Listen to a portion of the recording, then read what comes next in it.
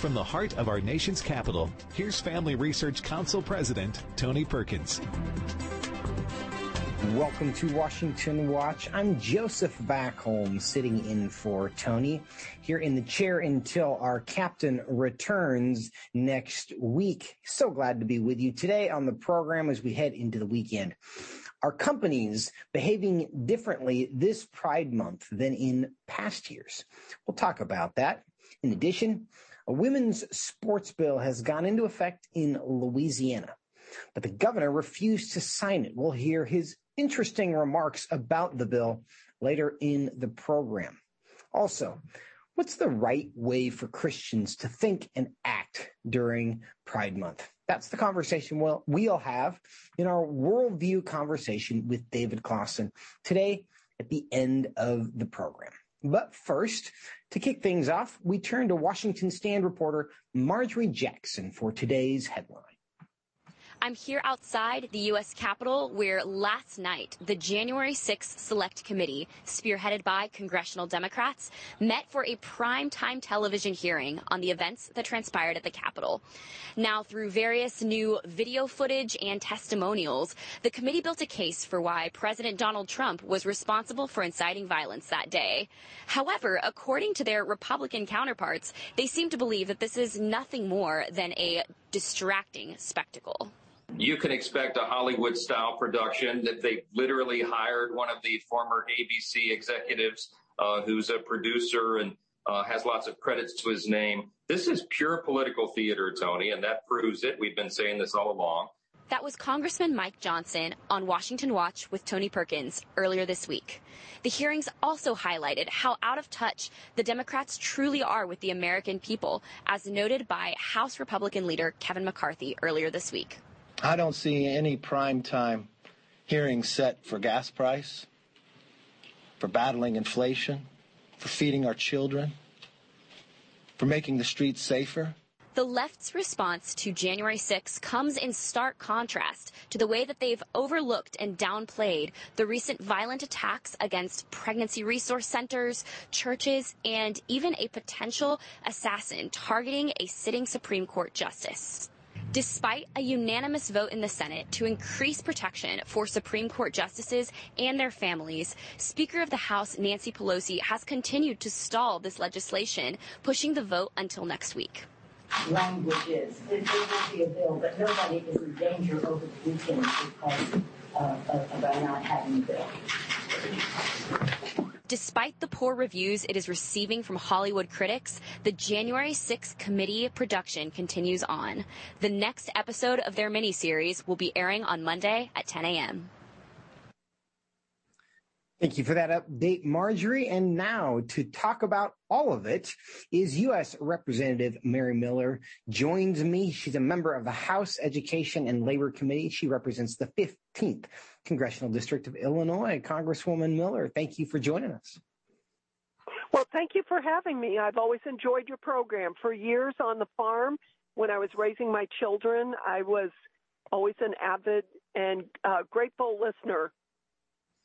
You are kind to say that, and we are glad to have you as a guest and most especially as a member of Congress as you do fight for the right things.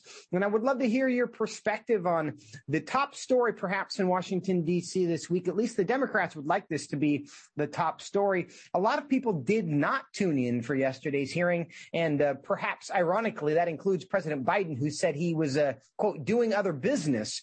But what's your reaction to these hearings? Well, the Democrats are not focusing on the things that are impactful to the American people. Basically, you could say Rome is burning, and they're focusing on a sham witch hunt.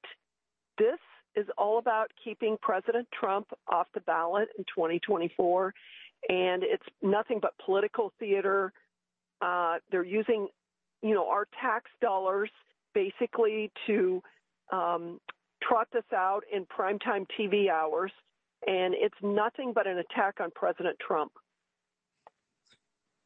It's clearly an attempt to divert. There's not a lot of good news nationally, from gas prices to general inflation and the things that are going on at the border. There's a long list of challenges that the country is facing right now. Do you think this will be a successful distraction for the Democrats, which is clearly what they're looking for heading into November?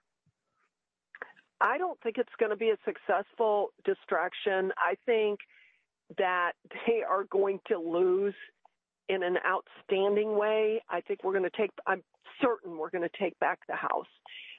We do need bold fighters out there. President Trump was beloved by us because he was a bold fighter. He didn't fight on the defense. He fought on the offense.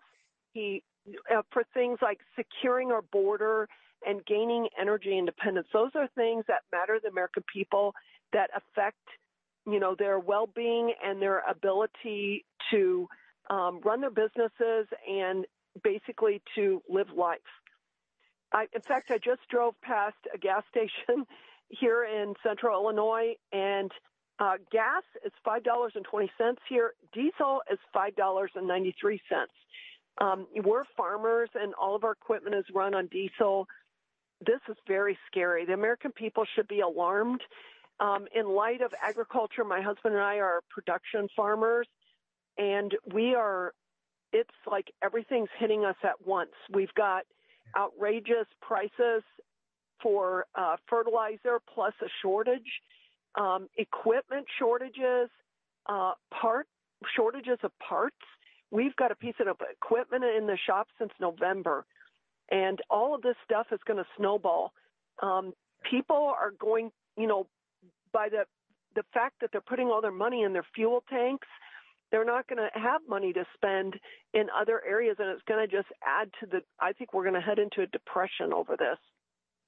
Well, we hope it's not an actual depression, to be sure, but Congressman, there is no doubt that America is experiencing sticker shock. When you see gas prices over $5 a gallon, that, and of course, affects the price of every good in every restaurant and every store, because transportation is just part of what is required to have a product at the market that we are able to buy. I do want to get to that with you, but I want to talk a bit more about what's going on in Washington, D.C. on these hearings, because there is bipartisan agreement that we don't want violence at the Capitol. We don't want it before an election. We don't want it after an election. And certainly we hope to not see a repeat of the events of January 6th. But we've also seen in very recent days other threats of political violence. We've seen churches, we've seen pregnancy centers who have actually been targeted. There's a group called Jane's Revenge, which is claiming responsibility for attacks in North Carolina, in Washington, D.C., and Florida. In Jane's Revenge, referring to Jane Doe, one of the messages that they left at one of these centers was, if abortions aren't safe, then you aren't either. Now, we also know that there was essentially an attempted assassination of Justice Kavanaugh. In these hearings in Washington, D.C., are they only focusing on politically convenient violence, or do you see this as a sincere attempt to try to calm the nerves of the country so political violence everywhere is put down? Oh, they're just trying to ramp up the violence. I think they want anarchy because they want to come in and declare martial law. I don't know. They've defunded our police and, opened up the border, and, we've got catch and release. It's just a disaster waiting to happen. But in light of their language, just Senator Chuck Schumer's language, his rhetoric is outrageous. And I do think that it may have contributed to the recent assassination attempt of Justice Brett Kavanaugh. I did sign on to a resolution condemning that, and I sure hope my colleagues join me in signing on to that resolution. But this is all on purpose, and even the House Democrats keep talking about these attacks on our democracy. But just this week, they refused to protect our Supreme Court justices from these left-wing terrorists that are trying to assassinate judges, because they want to prevent court decisions that they don't like. And another thing, if you go back in 2016 when President Trump was elected, they burned D.C. And I'm not making an excuse for anybody that committed a crime on January 6th. Nobody is. But what we're talking about, one of the things that's made our country great is nobody's been above the law, and that the rule of law applies to everybody. And not only that, but how about burning our cities down in 2020? And these people were released, and we have people rotting in the D.C. jail. People have a right to a speedy trial. What's going on with this? Yeah, I think you're right. And this is something that should be bipartisan, is the idea that we just need to condemn violence of our own side as well as the other side, whatever side we find ourselves on. Because you're right. We did burn not only Washington, D.C., but many other cities in protest, in political protests. And of course, everyone knows what happened on January 6th of last year. But unless we all come together to condemn this stuff, we are going to see more of it. Now, Congresswoman Miller, I want to get into the inflation that we're seeing, the numbers that came out today. Yeah. Record highs. Haven't seen numbers like 8.6% since 1981. It's been a very long time. President Biden addressed this, again, blaming Putin. I want to play what he had to say here and give you a chance to respond.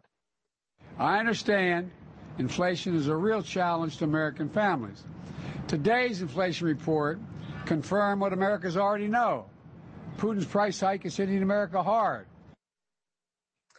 Congresswoman Mary Miller, is this Putin's price hike? No, he's a fraud, and he's betraying the people that he claims to represent. On day one, he shut down the Keystone Pipeline and destroyed 11,000 jobs, and he flippantly makes a comment about how those people could go get a job assembling a solar panel. He doesn't care about the American people. And, shutting down our gas and oil is it's going to bring us to our knees. In fact, I recently asked my 20-year-old son to tell me in one word, to give me one word that will describe what has given us the lifestyle we have. And I said to him, we are living in the lap of luxury of all time and all places. Why? And his one word was work. And I said, no, it's not work, it's energy.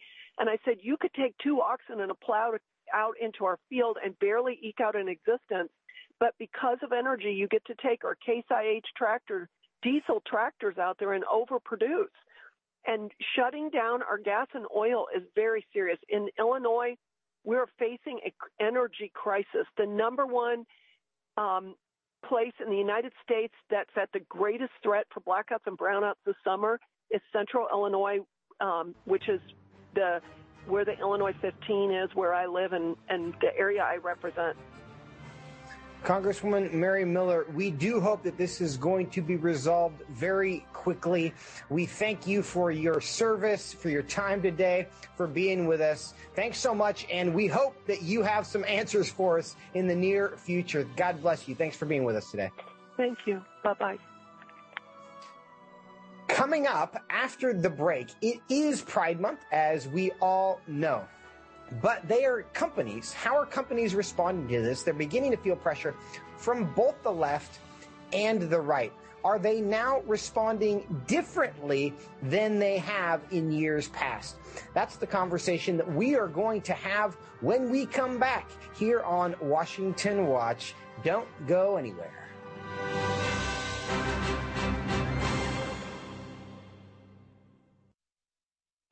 Join Family Research Council on an exciting 2-year journey through the Bible. FRC's Stand on the Word Bible Reading Plan helps you to dive deeper into the nature of God and how His Word speaks into the cultural issues of the day. God has given us the Bible as a way to understand the world. By studying the Bible, we can see God's plan unfold throughout the past and be encouraged by how the truth of Scripture is still relevant in our current day and will be into the future. The Stand on the Word reading plan engagingly and thoughtfully takes you through the daily scripture to help you stay grounded in God's truth. You can start this reading plan with Family Research Council today. When you sign up, we'll text you every Sunday with daily passages and questions that help prepare you for conversations with your family and friends. Visit frc.org/Bible to begin this journey through the Bible today. Although most Americans believe they have a biblical worldview, studies show that most of our friends and neighbors, including those who attend church, don't think about the day's moral and cultural issues through a biblical lens. That is why Family Research Council's Center for Biblical Worldview was created. The center serves to help Christians understand the importance of Scripture, why it must be authoritative, and how it can equip believers to advance and defend the faith in the workplace, in schools, in their communities, and in the public square. The experts at FRC Center for Biblical Worldview provide resources to help prepare believers to give a scriptural answer to our culture's most pressing questions. Access these free resources at frc.org/worldview. See the Center's latest blogs, op-eds, and publications by signing up for the newsletter at frc.org/worldview email.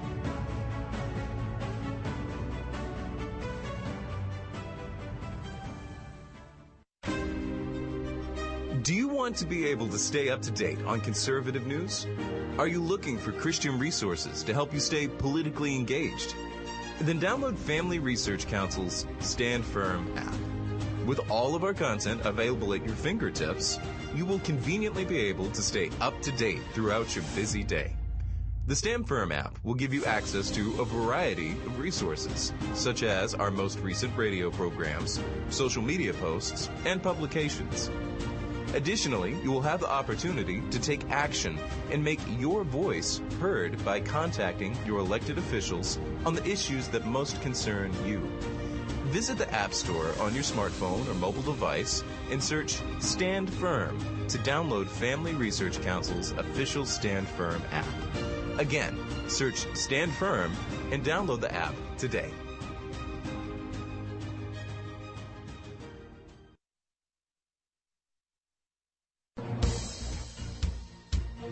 Welcome back to Washington Watch. I'm Joseph Backholm, sitting in for Tony with you today. So glad that you're with us. Reminder that the website is tonyperkins.com, where you can watch this and every episode of Washington Watch at your convenience.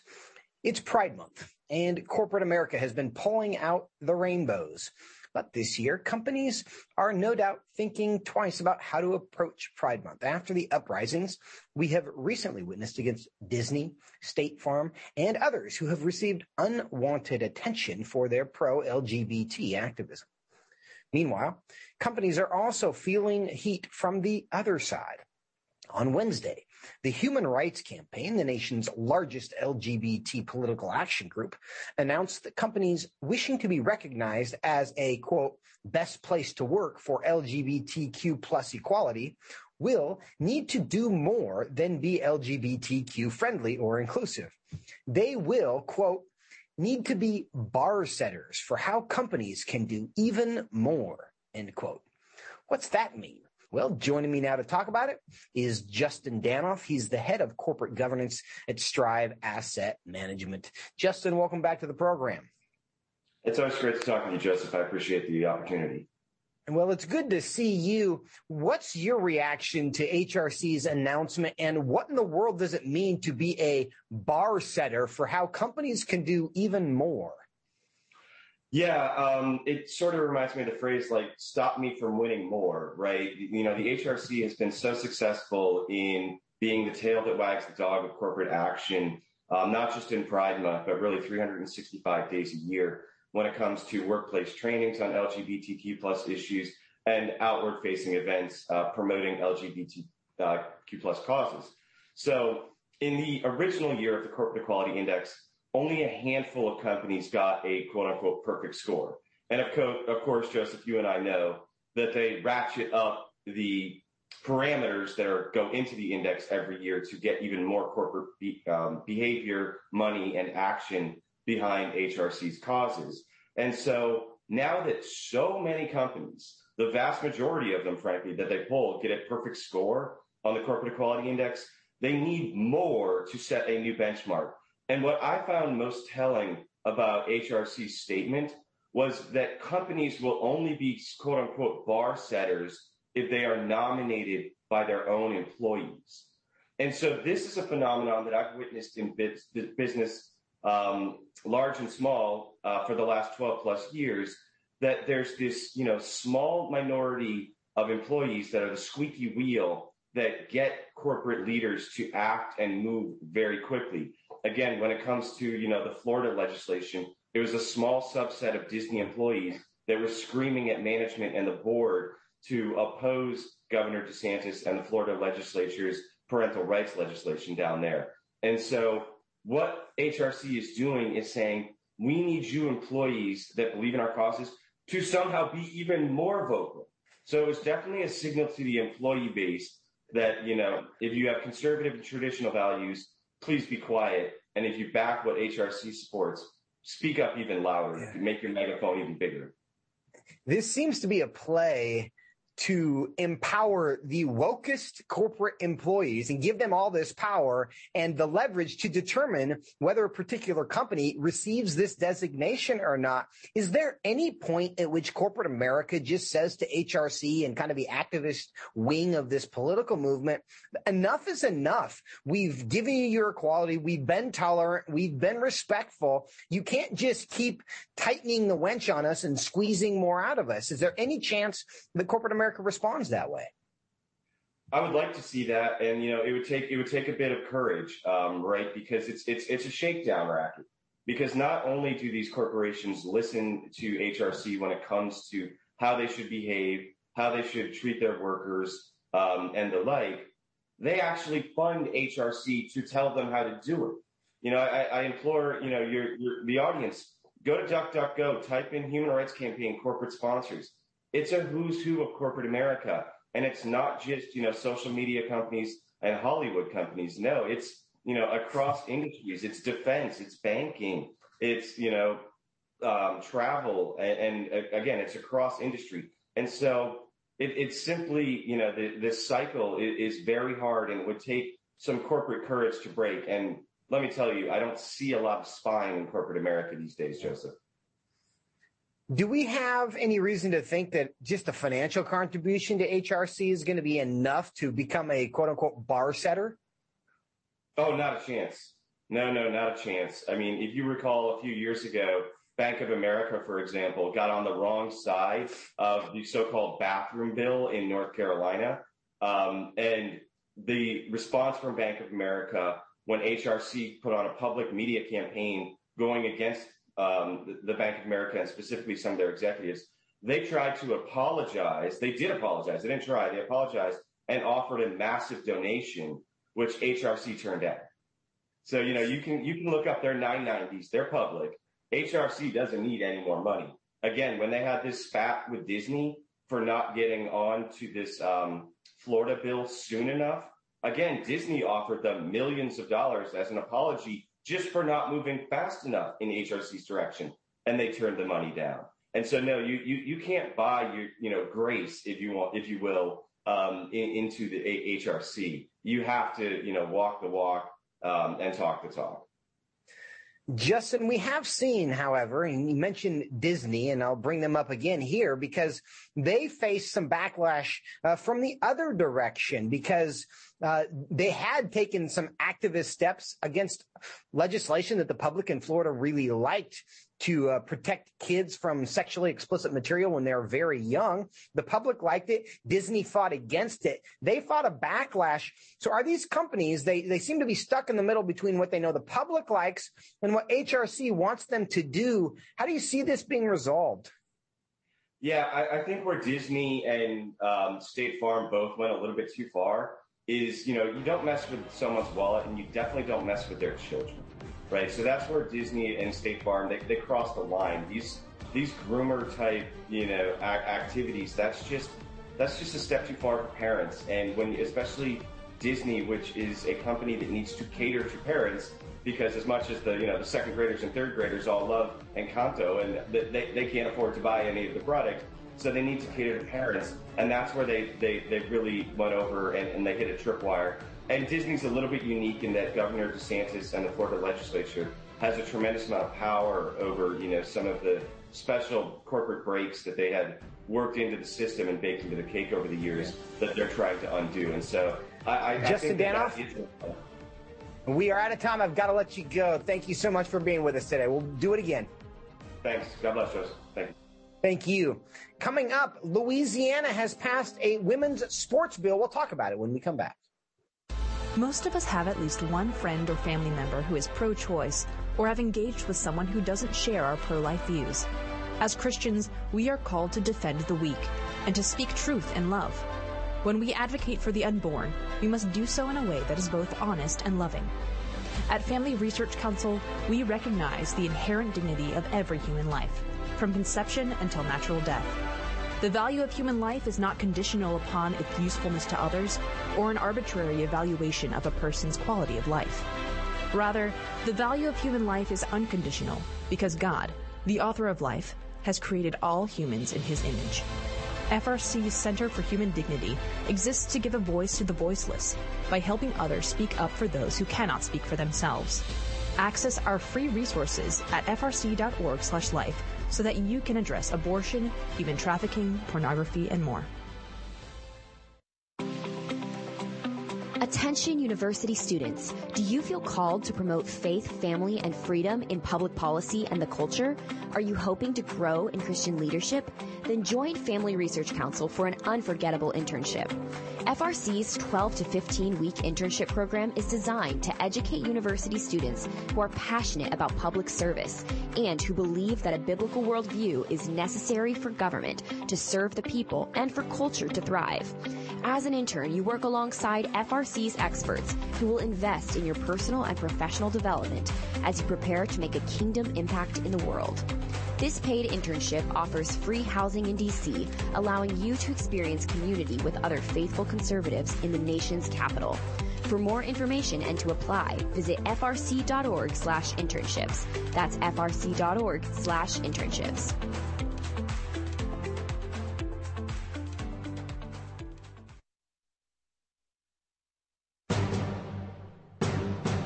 Welcome back to Washington Watch. I'm Joseph Backholm, sitting in for Tony today.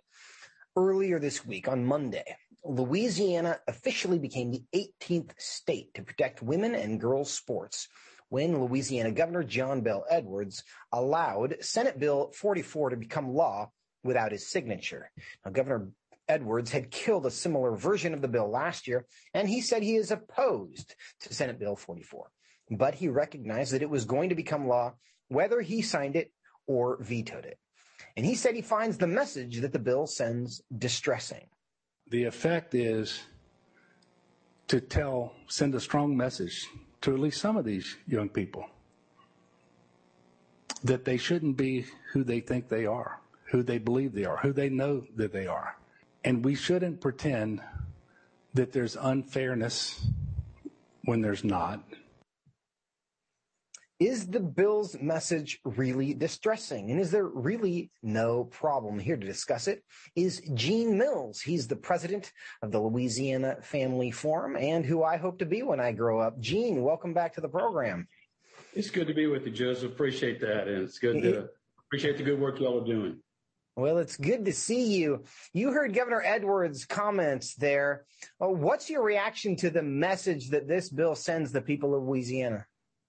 Well, the message was a distinctively Louisiana value. It's the message that his parents taught him.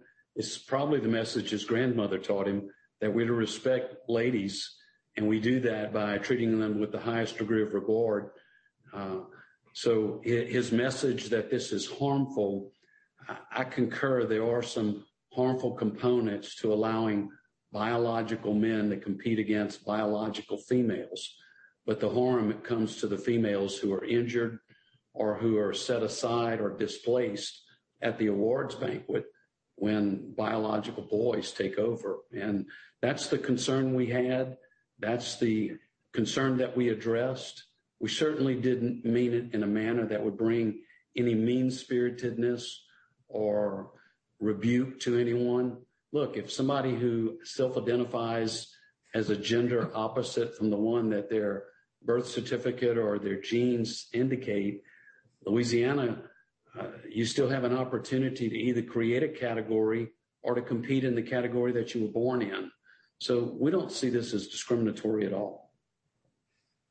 Gene, Governor Edwards also said that there hasn't been a single instance in Louisiana of this happening, of a boy identifying as a girl trying to compete in girl sports. Is that true, or does that even matter? It does matter. It's factually probably partially correct. The Louisiana High School Athletic Association prohibits it. Our standard goes higher, and the LHSAA came out in support of our measure, Save Women's Sports. But I think a bigger eclipsing component is the fact that we compete at a national level through our collegiate athletes. LSU, the University of Louisiana and Lafayette, and the dozen or so colleges that we have in the state of Louisiana do compete across category and across the nation. And with regard to that fact, no, he's wrong. He's factually mistaken. And that information has hit national news. I don't know how it escaped his attention, but no, we have competitive athletes in the female category who are being beaten by biological males in 20-odd some different categories.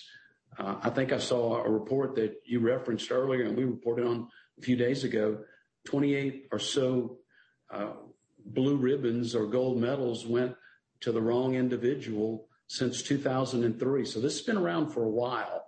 It's kind of low key, and I think we have a tendency to sit on it or say that's an anomaly. But the reality is when you compete at a national level, like LSU does and like our competitive athletes throughout collegiate sports, it's inevitable. It's just a matter of time before you bump into that odd situation. And Gene, and you point out that stat that has been highlighted here at FRC and other places as well. Since 2003, 28 biological males have been crowned champions in female sporting events. But now Louisiana is the 18th state to pass legislation saying that can't happen here. What do you think the future of this issue is? Well, I don't think they're going to not lay dormant. You're going to continue to have people that try to test the limits. The beauty and the limitation of any political victory is that it's not permanent. Anything that you won or lost this year, you got to defend and represent in subsequent years. And that's going to be the case in Louisiana. You can always have people that try to push the line, push the category. But I think we sent a message that is a distinctively Louisiana value, and that is we value our daughters, our sisters, our nieces, our granddaughters, and we're going to protect them on the competitive playing field. And we understand that there are odd anomalies. You may have a female kicker who tries out for a football team in the boys category. This measure doesn't prohibit that. That individual athlete understands the risk and steps into an arena where she may incur greater harm or risk. The corollary of that is not true when a biological male steps into a female category. He potentially could harm any given individual on that playing field. So I don't think this is over, but I think with regard to Louisiana, we've spoken. We did it last year, and we nearly overrode his veto last year. We came but for 2 votes shy in the House, which we had before we went into special session. And because in about 15 seconds, interested, what's the public sentiment? How's the people of Louisiana feel about this? 80+% of the Louisiana population is in support of this measure. They're delighted. And Governor John Bel Edwards has been rebuked. Gene Mills, thanks so much for your time today. Thank you, Joseph. We'll see you soon. Coming up next, David Clausen will join me and we'll talk about the correct response for Christians to Pride Month. We'll have that conversation in our Worldview segment, so don't go anywhere.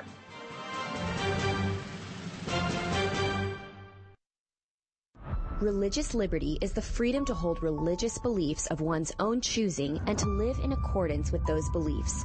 It is an inherent human right. Therefore, Family Research Council's Center for Religious Liberty strives to advance religious liberty for all people of all faiths. Advocates for strong religious liberty protections are often labeled bigots, but for those familiar with the history of religious liberty in the United States, until recently it was embraced by a majority of Americans. In fact, religious liberty has historically had bipartisan support. Today, efforts to restrict this freedom have become increasingly common. Therefore, Christians need to articulate with greater clarity why we support religious liberty and why all people are served when religious liberty thrives. Access the Center for Religious Liberty's free resources to learn more at frc.org/religious-liberty. In today's culture, there are few examples of godly manhood. Men, husbands, and fathers need a model of leadership, strength, courage, and sacrificial love that they can look to. But where can they find it? Try our Stand Courageous Men's Ministry. We seek to help men develop a strong biblical character, cultivate positive habits, build and rebuild relationships, and make commitments that will move men closer to God's good purpose and design. Men who will stand courageous. We invite you to join us at a Stand Courageous Men's Conference to discuss critical aspects of masculinity. These conferences are led by men who struggle with the same issues you do and will invest in unpacking our role as a defender, provider, instructor, and battle buddy so that we can have the generational influence as a chaplain inside and outside the home. Learn more and find a Stand Courageous event near you at standcourageous.com. At Family Research Council, we want to be able to keep you informed on our latest resources and events. Due to the growing threat of tech censorship of conservatives and Christians, we've created a tech subscription platform so that we can stay connected. So if we get canceled, you can continue to receive updates on faith, family, and freedom. How? Just text STAND to 67742 to sign up for our text alerts, and you will get FRC's content straight to your phone. Again, just text STAND to 67742 and you will get special alerts on the biggest stories of the day. You can stay informed with just a simple text. We want you to be able to stay connected with like-minded community and to always have access to our content. Stay connected and informed. Just text STAND to 67742.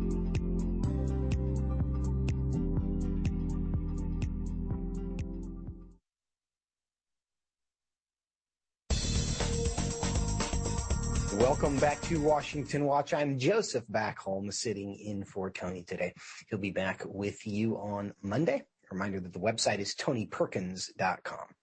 In case you somehow missed all of the rainbows, it is Pride Month, a time when Americans are expected to express their support of all things LGBTQIAS+, etc. Here's how this is being celebrated at the Department of Defense. The LGBTQ plus Americans we recognize and celebrate today. They represent a community of Americans who are among the most vulnerable in every category our society measures. Safety from violence, education, housing, employment, healthcare. That was Sean Skelly, Assistant Secretary of Defense for Readiness and the highest ranking openly trans defense official, speaking at the Defense Department's 11th annual Pride Month celebration on Monday. So as we go through this month, what should Christians remember about Pride Month? That's the focus of an article I wrote this week for Washington Stand, last week, in fact, and that's the topic of today's biblical worldview discussion with my colleague David Clausen, the director of FRC's Center for Biblical Worldview. David, good to see you today. Hey, great to see you and great to be back on with you, Joseph. Well, it's been a minute as we have been traipsing around to our various our travels, but it's good to see you as well. And this is an important conversation. And before I get into this subject of how Christians should respond to this, I want to talk a bit about kind of the victim status. And there's a story that came out of Major League Baseball this week that I believe you saw. I assume you saw, and if you didn't, I'll tell you about it. The Tampa Bay Devil Rays, because they had a Pride Night, as so many companies do. I don't think every team does, but they had a Pride Night. And as part of Pride Night, they modified their team logo that would go on the uniforms to incorporate the rainbow. And there were several players on that team who objected to that. And of course, then there were people who objected to their objection, and we know how this thing goes. But it occurs to me that the rainbow, we all know, is a highly controversial political symbol, right? And I don't think it's a stretch to compare it to like the GOP logo or the NRA logo or a cross or a crescent moon or a symbol that represents something very specific that may be near and dear to some people, but may not be near and dear to other people. Why is it that the Tampa Bay Devil Rays would feel comfortable asking their players to put that particular divisive logo on their bodies, on their uniforms, but wouldn't dream of doing that with some other kind of logo? Yeah, you're right. They wouldn't, Joseph. And being from Orlando, my favorite baseball team growing up was the Tampa Bay Devil Rays, who have since become the Rays, actually. So I grew up going to a lot of Rays games. And I think the question you're asking, it's important. I think it's, I think this is the 16th year in a row that they've done this. And I think kind of the cultural elites, those who run big business and big tech, Hollywood, the media, the list goes on. They've almost, the bubbles that they live in is just that this has become so culturally accepted that I assume the administrators at the Tampa Bay Rays, they didn't even think this would be controversial probably when they put this edict out for the players. But what's interesting is a lot of these ball players, they're Catholic, a lot of them are Christian, they come from Hispanic countries. And a couple of the players just articulated it so well that this was something that they thought was a step beyond what Major League Baseball and their organization could tell them to do because it violated their deeply held beliefs. And you're right, Joseph. The Rays wouldn't have dreamed of having them put an NRA, slogan on their jersey. But again, it shows in one sense how out of touch a lot of the elites are, just with a lot of Americans who do feel that this is being pushed down their throat every single day. The LGBT lobby continues in Pride Month and the rest of the year, frankly, as well, to assert that they are marginalized, that they are victims of all sorts of things. And individually, to be sure, that is true. But as a movement, they claim that we are essentially the marginalized. Yeah. But when you can get people to do things for you that they wouldn't dream of doing for anyone else, is that the moment at which you have to kind of turn in your victim card? I think so, Joseph. It's interesting. What are we in right now? We are in Pride Month. I read something earlier, Martin Luther King Jr., he gets 1 day. Independence gets 1 day. Thanksgiving gets 1 day. And we now have the entire month of June where we're expected to display rainbow decals and fly rainbow flags.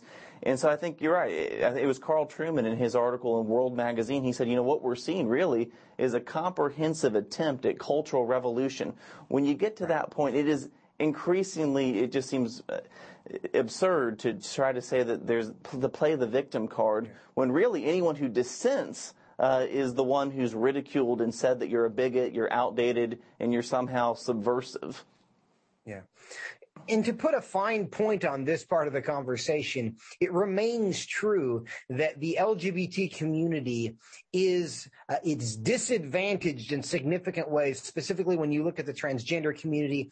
The rates of suicide are real, the rates of mental health.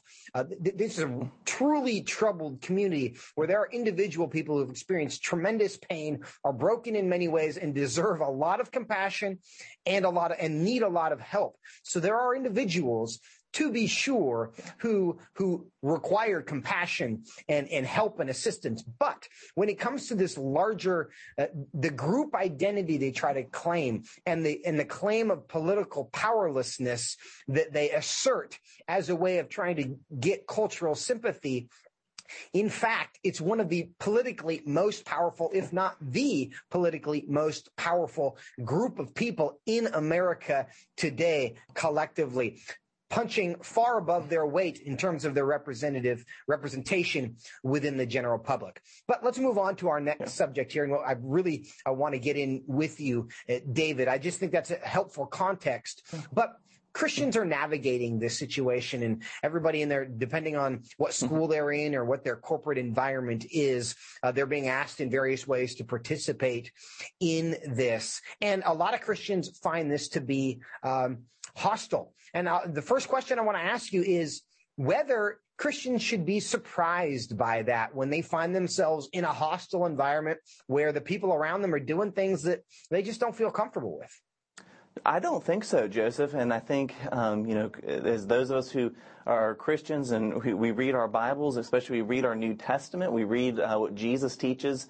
I think, it was actually the article that you put that we have on frc.org/worldview.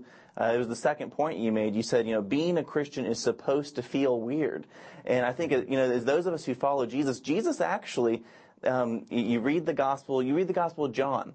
And those final couple of chapters 13 through 17, Jesus' final teaching to his disciples.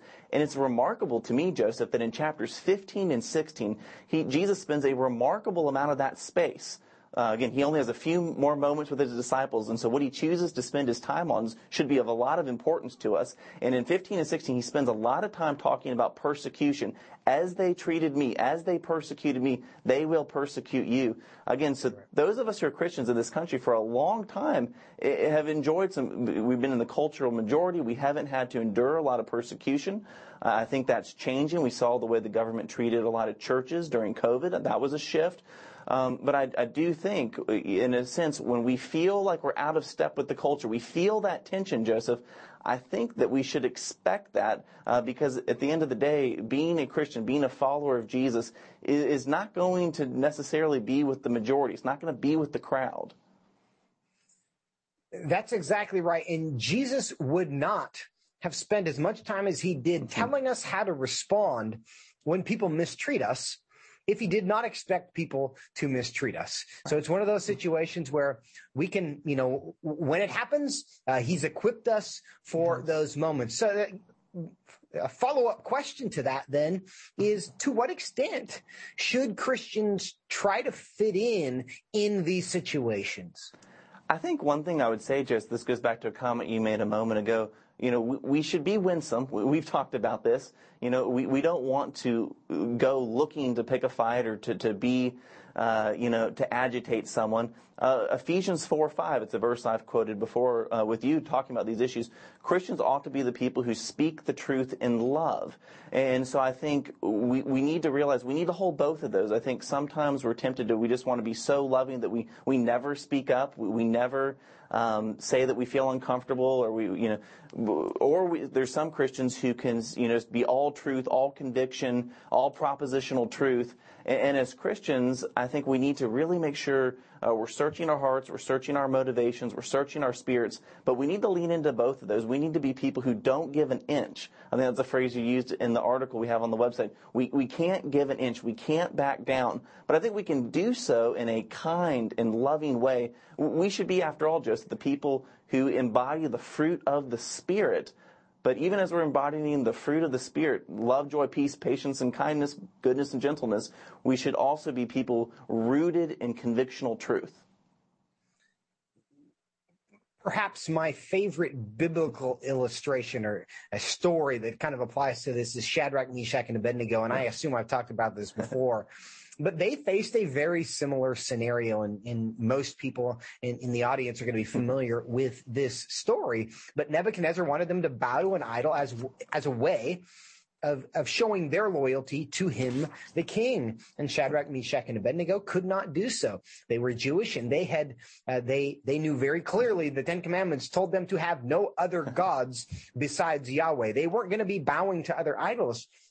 But when I put myself in that situation, I feel like I could justify a small little compromise as a way of saving my life, right? I mean, it's a bow. God knows it in my heart. I'm not really worshiping the statue, but I mean, for heaven's sake, we don't want to be incinerated, do we, right? God will surely understand this situation. But I think there's a biblical principle there that we don't compromise even on the small things, and we know how God redeemed that situation. But even for those of us who are not being threatened immediately with a fiery furnace and being threatened with incineration, there's a practical truth here as well. It's because if you do give an inch, if you compromise even a little bit, to their demands, all that does is incentivize more bullying. You will not discourage the harassment. You will only incentivize it because they sense the weakness. So if you draw your line in the sand, plant your flag, say, this is who I am, I'm not moving anywhere, eventually they have to move on because they know you can't be moved. But once they realize you can be moved, the pressure to move you will only increase. So I think you only do yourselves favors when you draw your line in the sand, you let the whole world know this is who I am, this is what I am about, and you move on much more quickly when you do that. But David, I want to get into the next question here, because in this conversation and in so many others around cultural issues, the culture war issues, Christians are accused of being too negative. And I think this is one of those situations where, you're just against things. You're just against gay people. You're just against happiness. What's your response to the idea that Christians are just opposed to everything? Yeah, I'd say we need to go back and actually read our Bibles, because sure, there are sins, Joseph, that we are against. We're against pride. We're against lust. We're against gluttony. But the Bible presents a compelling vision for God's design for marriage and for sexuality. Right now, I'm working on a curriculum that FRC is going to be publishing in the fall. And it's just amazing returning to those verses, Joseph, in Genesis 1 and Genesis 2. God's design, his plan for marriage is one that is beautiful. And the way the scripture explains this, and obviously sin comes in Genesis 3, and we live in a fallen world.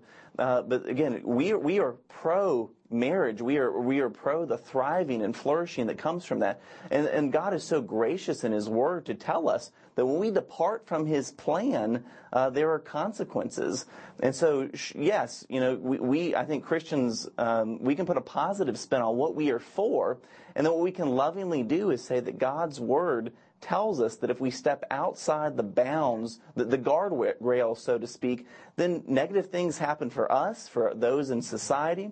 And so, yes, we need to have a clear sexual ethic that is clear on what is outside of the bounds. But I do think, Joseph, we can present a compelling picture for what God is pro. He's pro-marriage. He's pro our thriving within the context that he set up for us.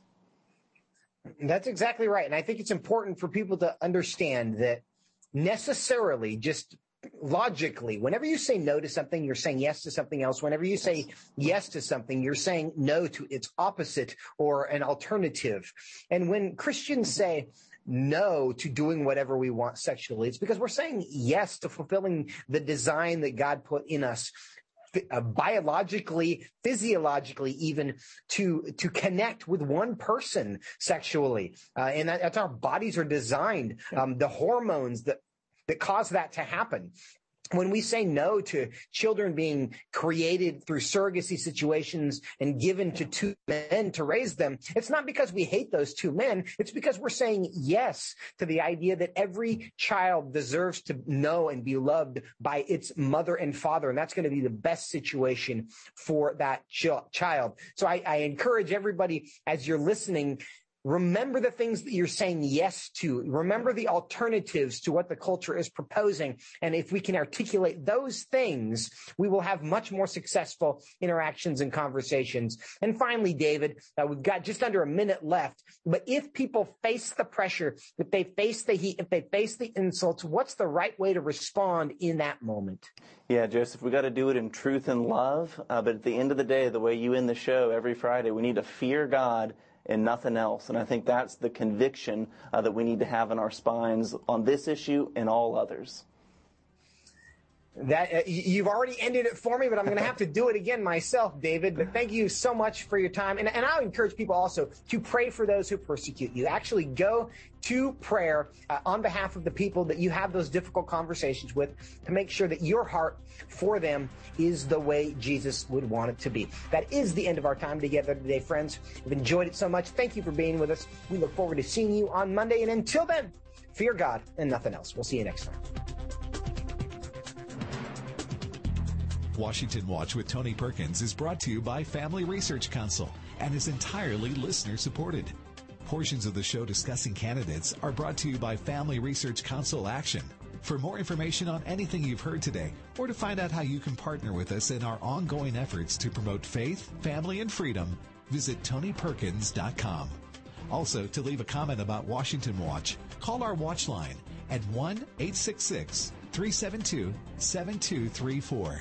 That's 1-866-372-7234.